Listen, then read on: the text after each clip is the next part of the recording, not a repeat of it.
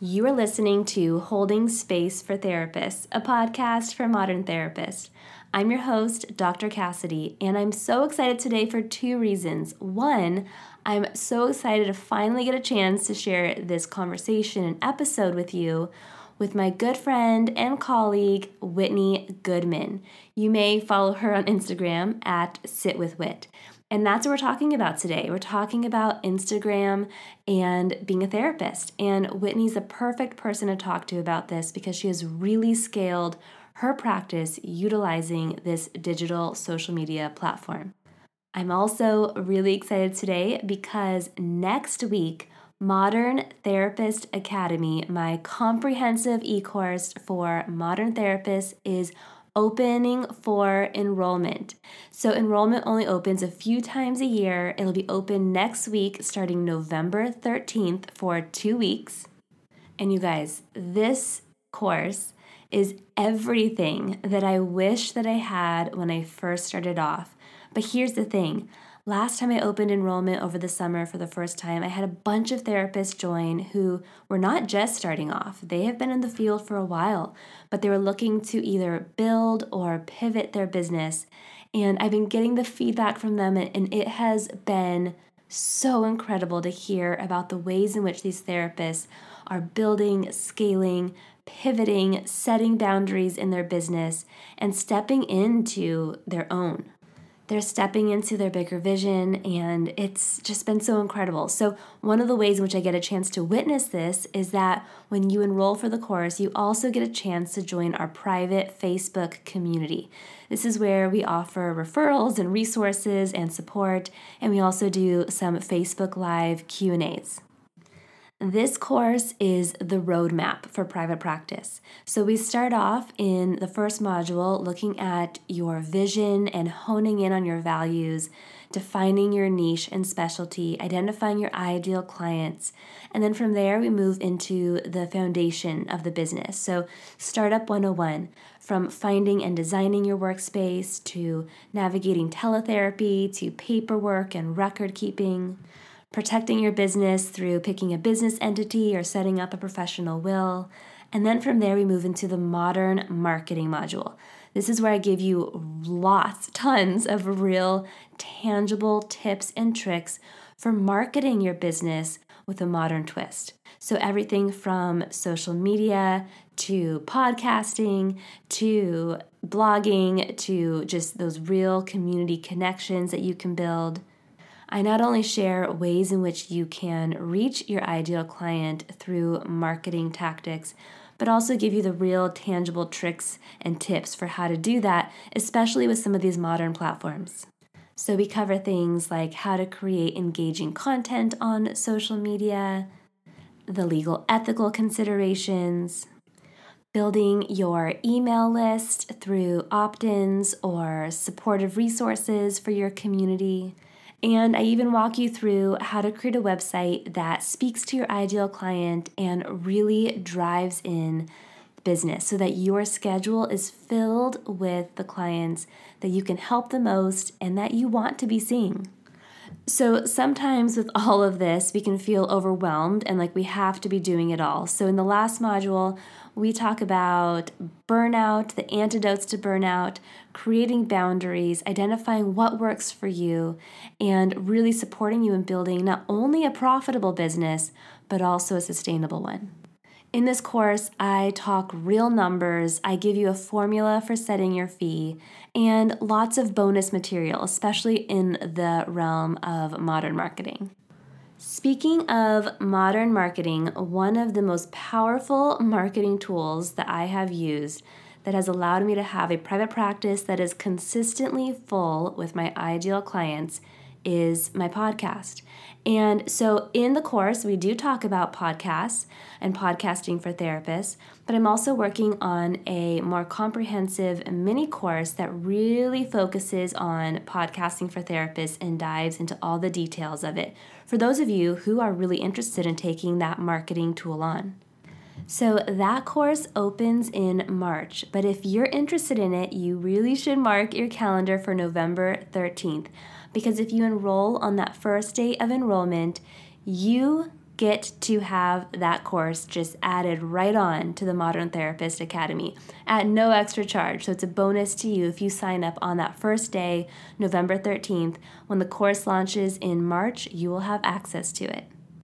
You can find all this information and more at the link in my show notes for the Modern Therapist Academy. All right, so back to the first thing I was excited about sharing this episode with all of you. Here is Whitney talking all about Instagram for therapists. I hope you enjoyed the episode. You're listening to Holding Space for Therapists, a podcast for modern therapists. I'm your host, Dr. Cassidy, and I'm passionate about supporting therapists in building profitable, sustainable, and meaningful private practices. Are you ready to build or grow your modern private practice? Let's dive in. Whitney, thank you so much for taking the time to do this podcast episode with me, talking all about Instagram for therapists. You are definitely the guru to talk to about this topic, so I'm so excited to have you on. Thank you. I'm really excited to be here. Thanks for having me. So maybe we can start off with just a little bit of context, and you can share with us how you started off in this field, and maybe in that story you can share with us how you first decided as a clinician to get on social media and to step into the digital arena in that way. Yeah, absolutely. So I knew I always wanted to work with people in some type of human services field, but once I graduated college, I really wasn't sure what I was going to do with a sociology degree. So I started searching online. I ended up finding a marriage and family therapy program, reading what that was about, and was like, oh my gosh, this is exactly what I want to do. So I applied for a bunch of grad schools, went straight into school, and it's really the only thing I've ever done. So I love the field. I'm happy to be in it. But as far as Instagram goes, when I started my private practice, which was a little over 2 years ago, I wanted to find a way that I could share knowledge while also marketing my practice and put myself out there in a way that was different than what I saw just a lot of local people doing. Yeah. And I liked Instagram as a platform. I was really comfortable with it. So that's why I decided to go with it. And over that time, I've seen so many more therapists show up on there and other types of professionals. And it's been really cool to see the growth of the platform, over the last couple of years. Yeah, I mean, you were one of the first people that I found when I was on Instagram before. I was blogging, doing more like lifestyle and design creative blogging. And I was not on there as a therapist. So I kept that part of my life pretty separate and kind of was all compartmentalized. I wasn't even using my real last name. I was using my middle name because there was all the fears of, I don't know, clients Googling me or finding me on social media. And I kept it really separate. But then once I launched my private practice, I decided, this would be a great space to kind of expand my reach in terms of marketing. And so I took the leap, and I thought I'd be the only person as a therapist out there. I was terrified, but I found that there were other folks, other brave souls who were on Instagram as clinicians. And I think that your account, Sit with Wit, was one of the first ones that I found. That's too funny. So I'm curious to hear from you. Like when you first got on, like were you finding other clinicians on there, or were you one of the first that were? Really wasn't. With the exception of, I think, Mindful MFT, Vienna's been on there for a really long time. Yeah, she was one of the first too. Yeah, I used to follow her like before I was even a therapist, I think, maybe when I was in school or something like that. But she might have been the only other person that I saw once I got on there. And over time, I saw more people start to pop up. But I got a lot of flack like from other people when I first got on Instagram as a clinician. It wasn't really a common thing that people were doing, even though that was only, 2 years ago. Yeah, which is so crazy to me that was 2 years ago, because I remember, I don't feel like I got a lot of flack, but I think I was also like doing it kind of secretly. Like I was not, I don't know. I think that, and it was getting in the way of growth because I was like, okay, I'm on here and I'm marketing, but I'm not going to really market it that I'm on social media. And it's going to Right. be, I'm not going to share, I'm not going to do like psychoeducation on here. I'm just going to be marketing my private practice. And so I just really kind of put myself in this like box of what I felt like I could do on Instagram as a therapist, because there was a lot of fear, because it kind of felt like the wild, wild west. I mean, I know Vienna was on there because same thing. I've been following her for a little while, and it's fun because now we're friends, and she's going to be on the podcast too. So it was really cool and great to get to connect with her. And you were on there, and you know, the Gottmans were on there, and Esther Sure. Perez.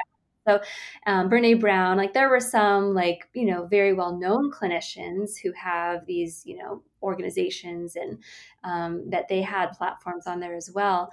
But it was scary in the beginning. And I think that there's just a lot of discourse around putting ourselves out there in general as clinicians. And so I'm just curious to sort of hear how you sort of understand those discourses and how you've navigated them. Yeah, you know, I think there's, like you're saying, there's a lot of fear, and that came up for me. It almost felt like I was doing this renegade thing to be on social media, and it really isn't that big of a deal. There's a lot of fear around being a clinician and people knowing about you and knowing what you're doing and who you are, and I think that kind of, at least in my training, really got beat into me. And Mm-hmm. so to go against that was almost like, okay, I'm going to go against everything I've been taught and do something different. And now I really love that. I'm like, want to push the envelope even more. And I think I've gotten really like in a space where I feel comfortable because I know that it's working for me. Yep. And so I know that for me initially, like I said, like I really put myself in a box of what I felt like I could do on social media, and it was really limited to like marketing my practice for, you know, here in San Diego. And then once I started being, you know, being interested in teletherapy, and I was like, well, how am I going to market to the whole state of California? Yeah. Um, and how do I sort of broaden my reach in that way? And that's sort of when I started to ease into more of sharing, like showing up on social media in a different way, where I was getting more on Instagram stories and, you know, providing more sort of like information and psychoeducation. And what I love that you're doing and other therapists that are on social media are doing is it's becoming this opportunity for people to learn about things that oftentimes are only being offered in, you know, behind closed doors, or are, you know, things that you know, we learn about in like the books that we're reading or the research that we're reading or doing. And it's making it more accessible. It's making us more accessible. And while, you know, Instagram is not a substitute for therapy, and, you know, you and I can talk about this whole insta therapy word and verbiage in a little bit, it is a bridge, right? Like it's an invitation into what it might be like to know a therapist, to hear them talk about things, to begin to sort of be curious about questions that come up as you read their content or learn about different things. And so it can create this beautiful bridge to actually getting support with the therapist. But, you know, I think that there has been in the media some, you know, some stuff out there around using the terms like insta therapy and, you know, pushback because of that word, and making it almost sound like what we are doing is providing therapy through Instagram, which we're Mhm. not. So I'd love to hear sort of your thoughts on, yeah, on how this is sort of like showing up in the media and, you Yeah. know, on this whole insta therapy debacle. So I think I completely agree with you that that's one of the major reasons that I'm on Instagram is to build that bridge.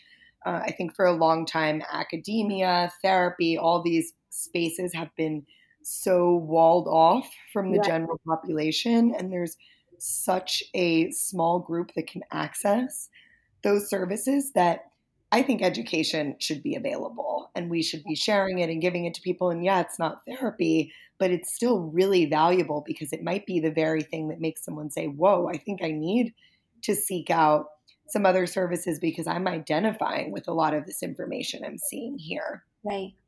It helps bridge that gap.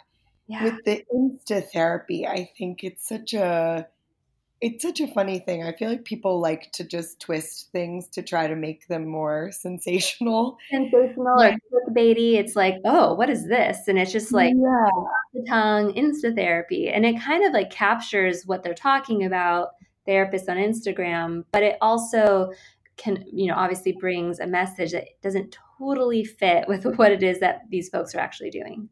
Right. And it's misleading to the public, I think is really like the dangerous part about it is that there's a big difference between consuming content and doing something with it or implementing things in your life.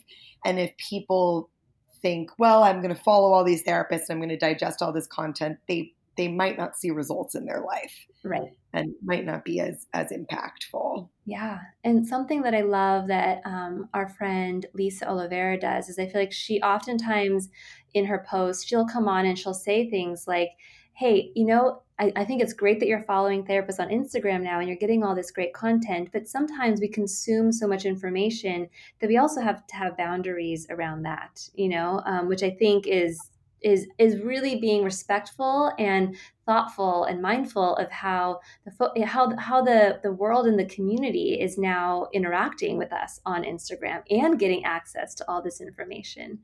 I think that there's also a responsibility that we have as professionals showing up in the space. So I'm curious, from your experience, and I know that you also have an e-course on Instagram for therapists, and I know that these are pieces that you address in there. How do you navigate boundaries and like the legal ethical pieces and just sort of the responsibility that you feel as a licensed professional showing up in this digital space with with people who are following you?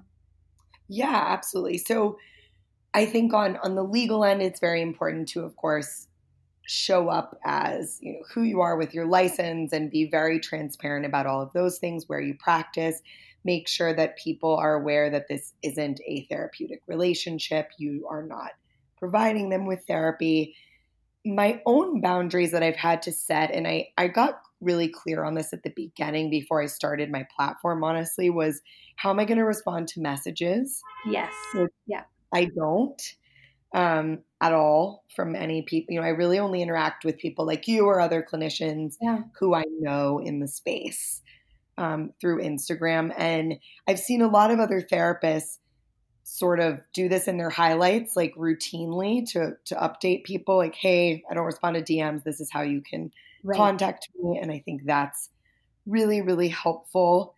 I've had one of the hardest things to set boundaries around, I think, for me has been getting what I will call constructive but very negative criticism Yeah. on a post or something like that. That was a really new experience for me, Yeah. and I was surprised by how much it affected me. Yeah. Yeah. It's only happened to me maybe 2 or 3 times, but I think whenever I post something now, I ask myself, like, do I 100% stand behind this Mm. Yeah. and what I'm putting out there? And would I say this to one of my clients' faces? Am I comfortable with this being out in the world? Yeah. And if I feel that way, I know that somebody might disagree with it, and that's totally fine. But I need to feel comfortable that what I'm putting out there is in line with my own morals, values, and beliefs. Oh, yeah. Yeah. No, there's a few filters I go through before I post. And these are some filters that I dive more deeply into in the private practice e-course that I have. And these aren't like, I'm not talking photo filters here. I mean, I love them, like, Right. these are like the other filters I go through. And, some of them are like, how is this going to impact if any of my current clients follow me, which I cover in my informed consent that, they can follow my professional accounts if they'd like to. Obviously, they don't have to, and I'm not going to follow them back. And we talk about the boundaries around communication and all that. But I do have some clients who potentially follow my professional account. And so I'm always asking myself, um, are these posts, like, how might these posts impact my clients, my current clients? How might these posts impact my audience? How might this post, like, if I was to receive criticism on this, like, would I be okay? Right? Like, is this Mhm. something that I feel ready to put out there? Or that I feel, yeah, very like secure in sort of my understanding of this piece or sort of where I'm coming from this piece. And because I'm married and I have children, if I ever do share, a parenting antidote or a piece of my personal life from that standpoint, I'm always asking myself, like, how comfortable am I in this boundary with like sharing anything about my kids or my relationship? Am I speaking from a scar, like it's been healed and I've done work around this, or does it still feel pretty raw? And that's if I'm sharing something that's not just psychoeducational, but also personal. Um, yeah. And so, considering all of those pieces. And so you mentioned highlights earlier. And so that's the Instagram story highlights that are on your profile.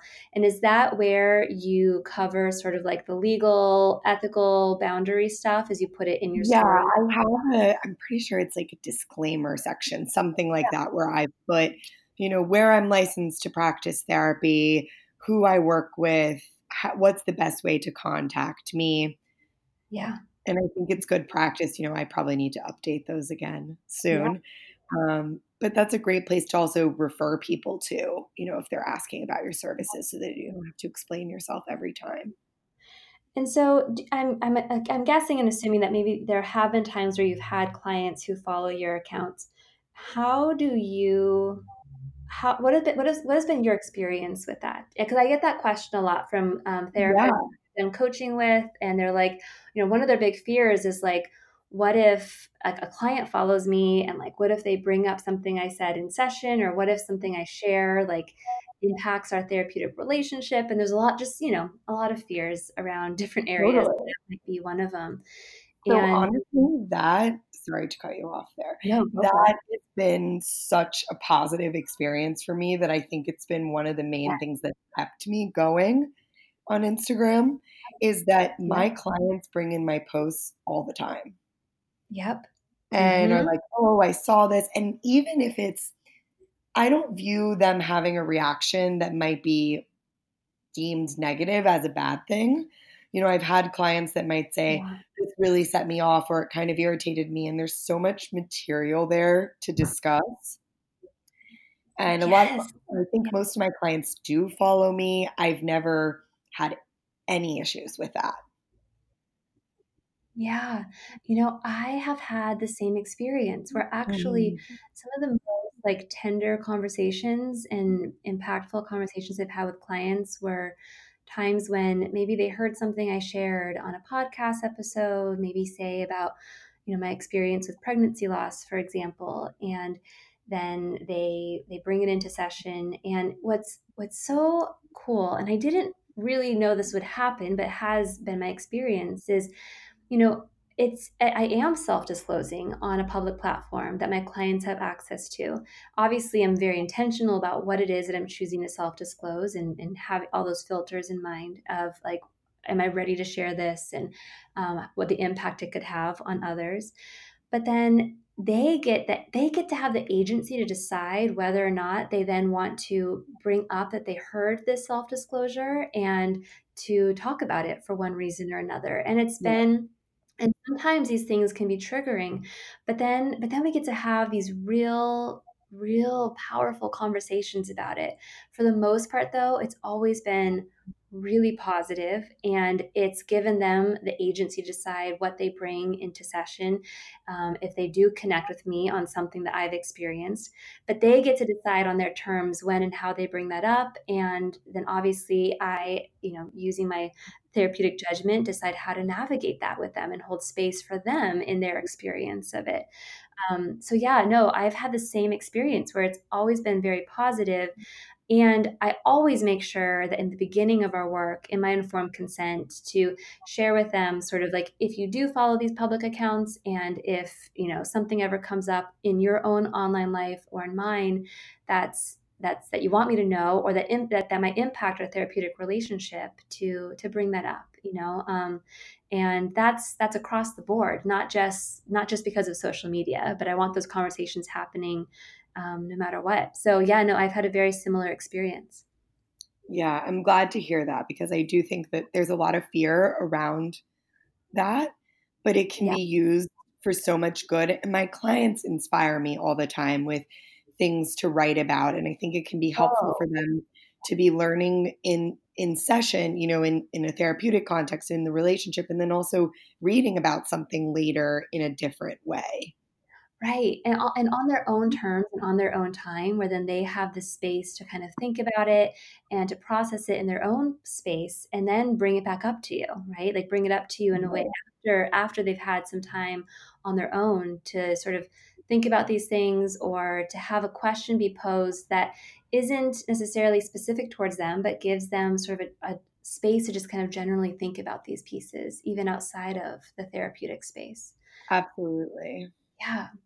So, in terms of like content creation, like that's another sort of pain point that therapists will share with me that I'm either coaching or working with, is like how, okay, like everything, it feels like everything's already been done, everything's already been said, and how do you create content that is engaging, but also how do you like, yeah, just like create like how do you come up with ideas for content? So I'm curious to sort of hear your process for that.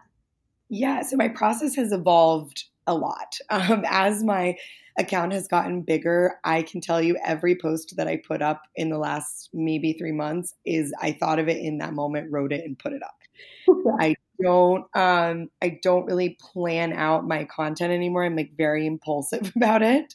But when I started my account and when I talk to people about this, I think when you first start, you need to have your content set up Yeah. and like scheduled, because otherwise when you're getting like 10 likes on a picture, you're going to lose motivation and it's very hard to sustain it if you don't have things on deck. Yeah. But for the first year probably of my Instagram, I was batch creating content. I have a note section in my phone of Mhm. millions of ideas whenever I Me read too. something or see something. It's like Instagram posts. If I ever lost that file, it would be devastating. Yeah. Um, so I think when you're starting, absolutely doing it that way. And then you can be a little bit more flexible depending on your style. Yeah, and what's so interesting, Whitney, is that I actually started off with like just like on the fly coming up with stuff, and it Uh-huh.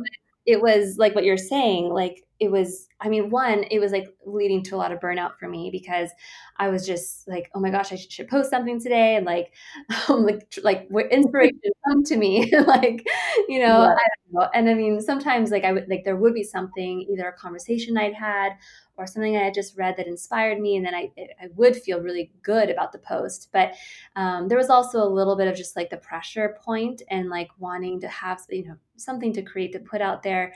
And I have found that now that I'm doing more like batch working and like creating, like having a content calendar where I'm planning things out in advance, which I recently hired an assistant and she's really helping me with that. So it's like been a game changer. But Right. batching the work and like having a plan has been huge. And so I think that like, from what you're saying and what now I've experienced, I think that like definitely starting off with just creating a plan, like what kind of, and I think that you have to hone in also, like what do you want your voice to be? Who do you want to be speaking to? Like who is your Absolutely. ideal audience member? And like why do you want them to be in your audience? Is this because you're looking for clients? Is this because you're looking to diversify your income, or are you selling a course, or what, like who are you trying to speak to? What are some of Right. the things that they would want to read about or be interested in? And then taking those larger topics and then unpacking them into like the nitty gritty of the different components of whatever those topics are. um, Yeah. yeah, so I mean, I I think that's think that people's goal is finding their own voice, because I yes. notice that a lot of people, their posts will look exactly like somebody else's. Like sometimes I'll be scrolling, I'm like, oh wait, I thought that was this other person, because it Yeah. looks so similar. Or you can get caught up in, well, okay, this worked for them, so I should just do what they're doing. And Right. really it worked for them because that's them. If you copy it, it's likely not going to work. Yeah, and I know that sometimes in that space, it's like, okay, so then what do I do, right? It's like I see what they're Yeah. doing, and they're doing it successfully, and yeah, maybe I can connect with the fact that like I'm not like I have my own voice, and or I have my own ideal audience, like who I'm trying to speak to. And I think that what I always try to remind the therapists that I'm working with, and myself, because we're all, none of us are immune to feeling like we get caught up in the comparison or like scarcity, meaning like it's already all been done. There isn't enough room for me in this space. It's always coming back to like, okay, here's the thing. Like the truth is like, it's already, yes, it's all been done, but it hasn't been done by you, like it Exactly. hasn't been done by you in your voice, in your sort of niche, in like who you're trying to speak to. So I always say, coming back to like, really, who are you trying to speak to? Like, make this like an actual person that you're trying to speak to, and honing in on like what your values are, your specialty, what you bring to the table, which is not going to be for everyone. And that's great, because you don't want to speak to everyone. If you're speaking to everyone, then you're not going to be able to identify and find your niche and your ideal client or customer or audience member. And so just, Yeah. yeah, I think just sort of recognizing that, yeah, it's all been said in some way or another. Like, there's really rarely any like totally original topics or ideas. Um, but it hasn't been said by you, because so much, like a lot of us aren't necessarily doing our own like big research studies where we're coming up with these new like algorithms or frameworks. We're taking the research that we have read and we're bringing our voice to it, or we're also using our Right. clinical experiences that we've had with our actual clients, and bringing that into the conversation and dialogue, or our own personal experiences. So I think all of that is just helpful to keep in mind when we're sitting down and trying to step into this space, especially if you're just starting off. Totally. Totally. I completely agree with you. Yeah. So with that, what are your thoughts on branding for therapists? Because I mean, a lot of times what we're posting out there and for creating graphics, and we're using color and typography, is in its own way is branding, And so I'm curious what your thoughts are on branding, and your sort of process in branding, like yourself as a clinician, and the center that you have here in Miami, the CCC. Yeah, I'm all about branding. I think that it is, I don't think that therapists are immune to the trends of the world in terms of marketing. And we kind of have to play into what people are looking for. And I'm noticing that clients, even especially younger clients, are looking to get a feel for you and what you're about before they come into the door. Most of them are researching you, and if they can get an overall sense very quickly from your branding, I think that they're more quick to make that call. So a lot of things Yeah. that we might not think about, that you're talking about, like color, font, they're really important. It seems like small things, but they're actually pretty big, I think. I Even just agree. on Instagram, like being able to read your posts, the font and the colors that you're using. I like mine to match with my website. I know your stuff is so well branded and matches cohesively, and I Yeah. like that No. personally. It makes it feel inviting to me. Yeah. And I think that one of the fears that I originally had, and I know that others have as well, is, well, what if I do this branding and I really like speak to my ideal client, or I really niche down in that way? And what if, like, it's that scarcity mindset? Like, does that just like Mhm. take away all these potential clients that aren't going to call me then, because they see my, like, for instance, my stuff is fairly feminine and like my style, Sure. the colors, and what if that like really limits like who's going to reach out?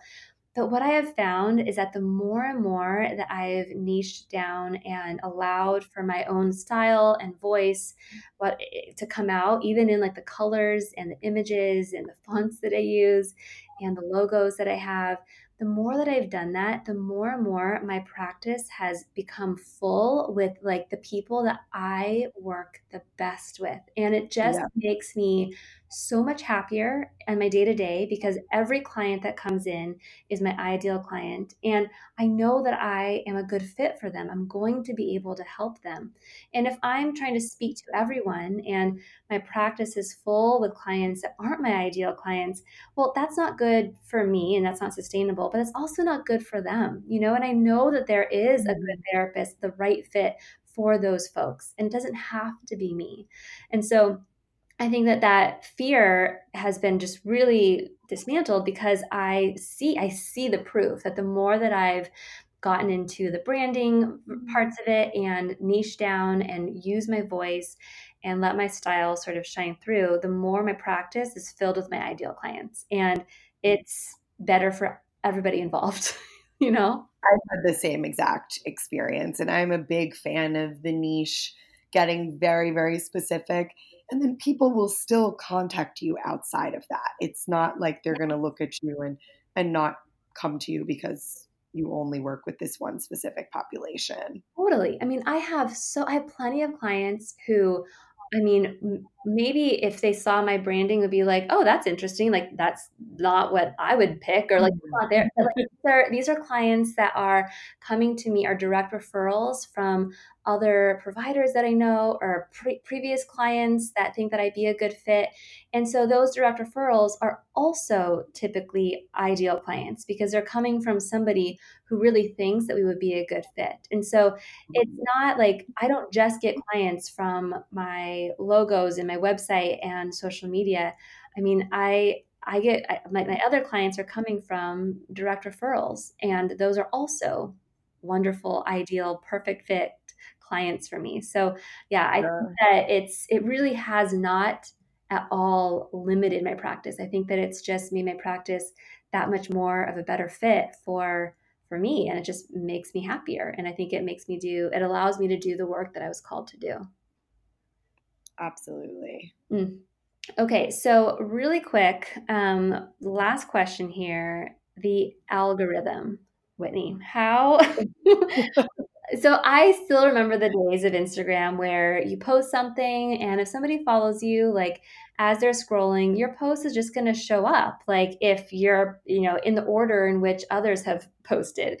And it just was such a nice time in our lives. We didn't have to worry about this algorithm. And if you're listening and you're not sure what I'm talking about, Instagram has an algorithm now that was put in place a while ago. I'm trying to maybe over a year ago. I don't know how long, but it's been a little while, where the algorithm basically shows you what it thinks that you're going to like. And it's more likely to show you posts that get a lot of engagement or from accounts that are engaging a lot or that you've engaged with. And so this can be intimidating for somebody who's just starting off because yeah, you're going to start off with not a lot of engagement because you're just starting off. Or maybe you're not like a lot of your work isn't online. So you're not on Instagram often or a lot, right? And how do you then, then you're creating these posts that you're putting a lot of thought into and you're putting it out there. And sometimes it can feel like you're posting something, it's just going into the abyss. It's like, I don't know if anybody's going to see this. And so I'm just curious for you. I mean, yes, maybe like tools of boosting, engagement so folks can see your posts, but almost more importantly for me, I think, is like mindset. Like, how do you sort of have what's your mindset around this? So when I first got on Instagram, this social media person told me, don't get on this platform unless you're ready to like put work into it, that it's not a throw something on there and leave it type of platform. Yeah. And that was the mindset that I went into it with. I really treated it like this is a job. It's something I have to do consistently every day if I want it to work. Yeah. And that proved to be more accurate for me than trying to figure out any algorithms or use, people ask me, should I pay to promote my posts? I've never done anything like that. Right. More just, I think if you're going to use the platform, you have to put in the work. It has to be a consistent part of your job, of what you do every day. And I think the more you put into it, the more you're going to get back. Yeah. Yeah. And also I just listen to the feedback I get. So I see like, these are the posts that are doing really well. Okay, maybe I should do more posts like that. Yeah. And try to augment my content, to fit what people are looking for, because that's important. That's really what we're providing on there. Right, exactly. And I think that with all this, it's super important. It sounds like you kind of went through this when you first were deciding to get on, is coming back to like, what is your why? Like, why are you getting on? If getting on is just because everybody else is doing it, well, it's gonna suck you up and like spit you out because it can be, right? Like it can be, I mean, there's so much space in there for comparison or for feeling like you're not doing enough or to feel let down if you put a lot of thought into something and you share it and it doesn't get seen. So for me, it's always coming back to like, why are you coming on? And after we can connect with the why, and then from there, how do we then fit this into your life where you can carve out space for it, right? Because I know for me, I also have to have boundaries around it because otherwise it can be a time suck. And so I have to remind myself, why am I getting on? And if I feel really aligned with the values and the why of why I'm getting on, then I am going to be more thoughtful and intentional about carving out space to show up on that space and to, yes, like treat it like a job, treat it like it is part of the work that I do. And also recognizing what I want my boundaries to be around it so that I'm not feeling like it's taking up all of the in between moments of my life. Because unfortunately, for many of us, it can. It can take up all of that little. Absolutely. And if you find that, I'm a big believer that the marketing strategies you should use should be the ones that you enjoy and that you're good at. Yes. And Instagram is just one of many, social media online platforms that I love creating content for Instagram. I really enjoy doing it. I can't imagine my life without it. Yeah. But if you're somebody that it sucks the life out of you and you hate doing it every day, get off. Yeah, Like, don't I'll be do the first to it. say, you can have a full practice. You could be a millionaire without using Instagram. Absolutely. It is It is so. not a requirement. Yes, no, it is not. It is so not. Like in my private practice e-course, the last module is all about like boundaries and balance. And like, I literally started off with like, okay, guys, I gave you all these tools. Now here is your giant permission slip to not do it all. Like, let's identify like what actually is going to work for you and where you actually want to spend your time and energy and money or whatever it's going to be. Like, let's really hone in on that because no, you do not have to be on Instagram if you're there. It's so funny because just a few years ago, Whitney, it was like we were scared to get. I know. We thought we were breaking the rules. I know. Now we're saying like, but now we're having to say you don't have to be on this platform. Like this is just one of those ways in which you can, be marketing your business or diversifying the work that you do. So my last question for you here, Whitney, is what are some of the doors that being on social media has opened for you as a clinician? Oh my gosh, literally everything I have gotten from social media. I mean, meeting people like you and getting these opportunities on podcasts. I've done a bunch of those. I became a writer for Psychology Today because of Instagram. What else have I done? I mean, Pretty much you've been everything. featured on some pretty big like media platforms too. Yeah, and that's all been through Instagram. Like everybody that emails me, I found you through Instagram. And I truly believe that for me personally, if I wasn't using this platform, none of this other stuff would exist because nobody could find me. Right. And to tie this back to what we just said, there's other ways that people can find us, right? Like this was your thing. This was your thing, your platform that you love being on that it allows for people to find you, So that's, and I mean, for others, for some people, it's writing and they're on blogs. For some people, it's podcasts and they're on podcasts. For some people, it's like really getting into their communities and like the community events and their community organizations. And so there are so many ways that we can be connecting with others and getting these opportunities. And this is absolutely one of them. Totally. Yeah. And so, Whitney, where can people find you? And I know you also have a course on all this stuff. So share that information with us. Yeah, absolutely. So you can find me on Instagram, obviously, at Sit with Whit. And I usually tell people just go there. You can access my website from there. I also have a ton of information on the Instagram for Therapists course on the highlight section of my Instagram page. Yeah. And the course is really great. It goes through in detail, like the content creation process, disclaimers, all that good stuff. And it's just on Instagram. So if that's a platform that you're interested in using, I would definitely recommend checking it out. Amazing. Well, Whitney, I am so grateful to Instagram for getting me and you connected, and now having you as a colleague and as a friend. And I'm just so grateful that you came on and shared all of your experience and wisdom and authenticity with us on this episode. Thank you so much. Thank you for having me. It was really fun to be here. I really hope you enjoyed the information that was shared in this episode. Ready to build or grow your modern private practice? Click the link in the show notes for Modern Therapist Academy, a comprehensive e-course to support you in building and growing your private practice. Thank you for inviting me and my guests into your day. Be sure to subscribe so you can be the first to hear when new episodes launch. Have a beautiful, wonderful rest of your day.